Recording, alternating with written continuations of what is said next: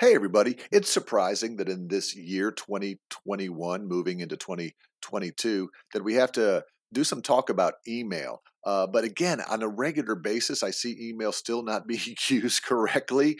And so I thought I'd take this week. This may be a refresher for some of you. It may validate that what you're doing is good, or it may be like, oh, I disagree with that, Pete. Actually, I don't want to do that. I want to do this. And that's fine too. But let's just share with you 5 tips on how you can be a better leader through your email strategy. Stay tuned.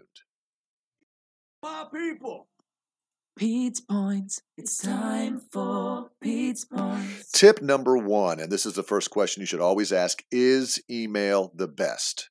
Is email the best style of communication for the specific thing that you're doing?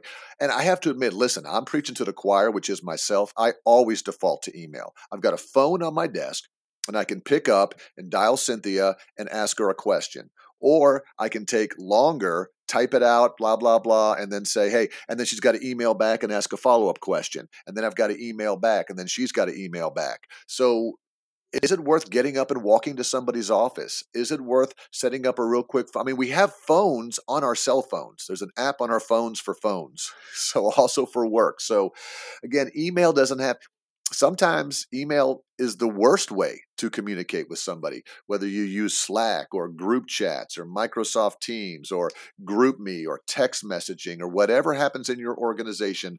I would highly recommend, before you even send an email, say, is this the best way to use this communication tool? And is there another way that would help me get the answer quicker, faster, better, cheaper, or whatever? So question 1, tip 1, is email the best? We got more tips this week on email, so talk to you again tomorrow.